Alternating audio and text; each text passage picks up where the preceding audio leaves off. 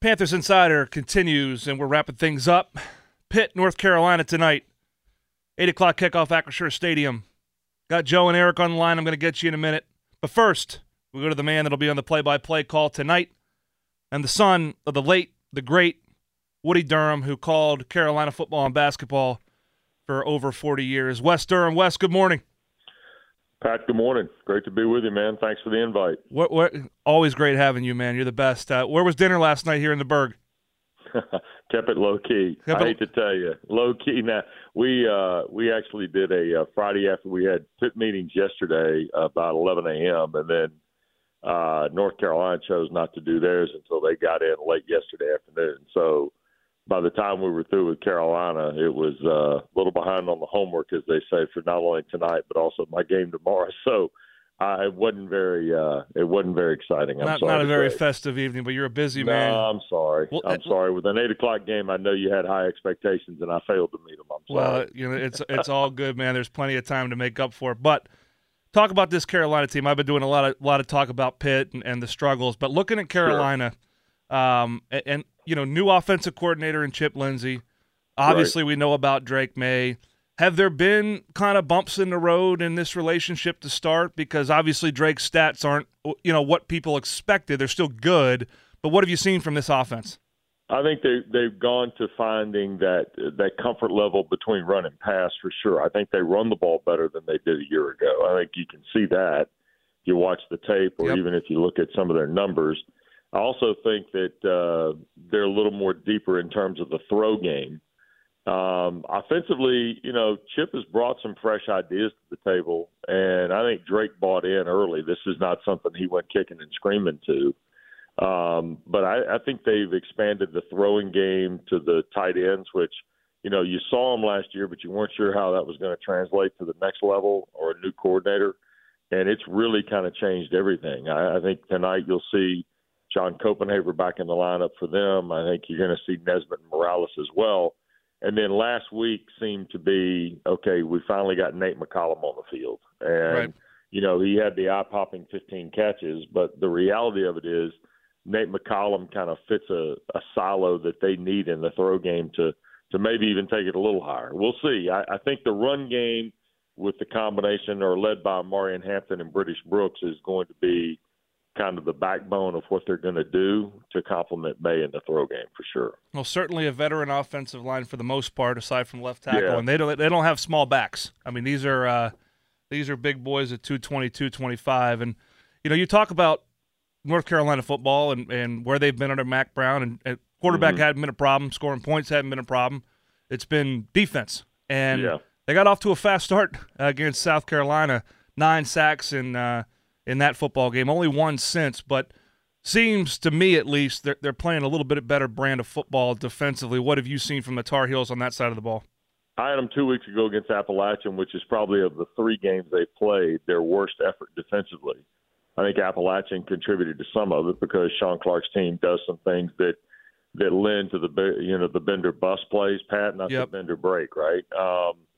They were total bust in some cases. I think where you're looking at Carolina tonight is you got to focus on the 3 guys in the middle of the field, so to speak. Kamen Rucker tends to drift up front on the line of scrimmage at the jackbacker, but I think 23 Power Eccles, 33 Cedric Gray are kind of the straw that stirs the drink. Rucker had a great start to the season against South Carolina, and then I thought last week was very important and integral in terms of what they did to slow down Minnesota. And I thought their second-best defensive performance as a whole came last week. They did a really good job of getting to Ethan Kaliak-Manis, the quarterback at Minnesota, and kind of being physical with him. I expect Carolina to try and do some of that tonight. I think you got to look at Desmond Evans and Kevin Hester in the rotation. The depth is the number one thing, Pat, to be honest with you, about Carolina. Last year, they might play 14 or 15 guys. They didn't have a lot of rotation to who they were defensively, as you know. And now this year it feels like they've expanded that by at least 5, maybe even 6 guys. I think they're probably up toward 18, 19 guys that they're playing, at least the other day against Minnesota. And if that's the case, then you know how that works. Competitive depth is fresh depth. And as the game gets a little longer, I think they got a little stronger last week. Now, we'll see if that holds up tonight. I mean, Pitt puts a lot of different pressures on you from an offensive perspective. And I know people are saying, wait a second, have you seen this offense lately? Yeah. But here's the thing. You still can run the ball with Rodney Hammond. You got guys who make explosive plays on the perimeter. And to me, Pitt's issue is as much the three levels as it is one singular person, right? I mean, you got to be better up front. You got to have guys make the plays. And I had an old football coach tell me one time it's a matter of making layups. And I went, a basketball analogy? He said, well, think about it. If you can make layups, you can then start making jump shots and other things. And to me, Pitt's as much about, doing the little things as it is the big things in terms of potentially turning it around. Yeah, last one for you, Wes, because I know you got homework to catch up on, and you got a game tomorrow too. And I see that up close and personal with our man Bill Hillgrove, and unfortunately, you do. He's in Vegas, so he's in Vegas. Steelers got out there a day early. But just want to ask you, obviously, and we're talking to Wes Durham, got the play-by-play duties tonight on the ACC Network, 8 o'clock kick.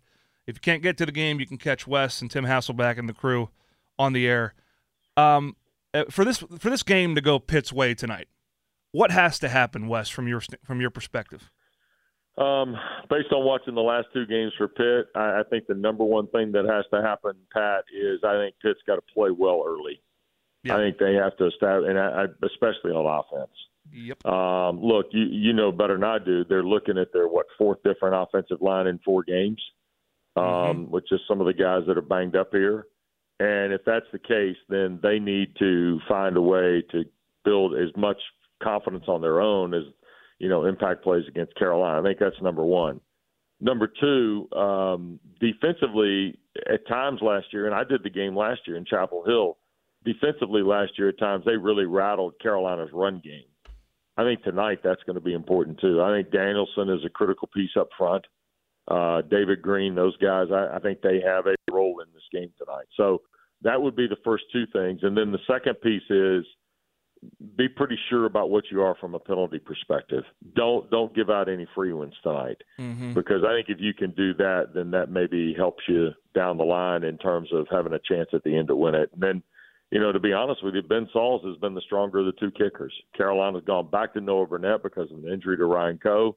If this comes down to kicking tonight, if it comes down to potentially a punting situation, I would lean Pitt that direction too. Interesting point. Well, Wes, appreciate you getting up with us. I know you got a long weekend. We'll look forward to seeing you tonight at the old ball yard, and have a great call. Thanks, Pat. Take care. Always fun. Appreciate it. There he goes, Wes Durham, ACC. Privileged to have him on the call. Also handles the Atlanta Falcons play-by-play duties on the radio. One of the best in the business, a true pro, and a tribute to college football and college basketball and the ACC, the Atlantic Coast Conference.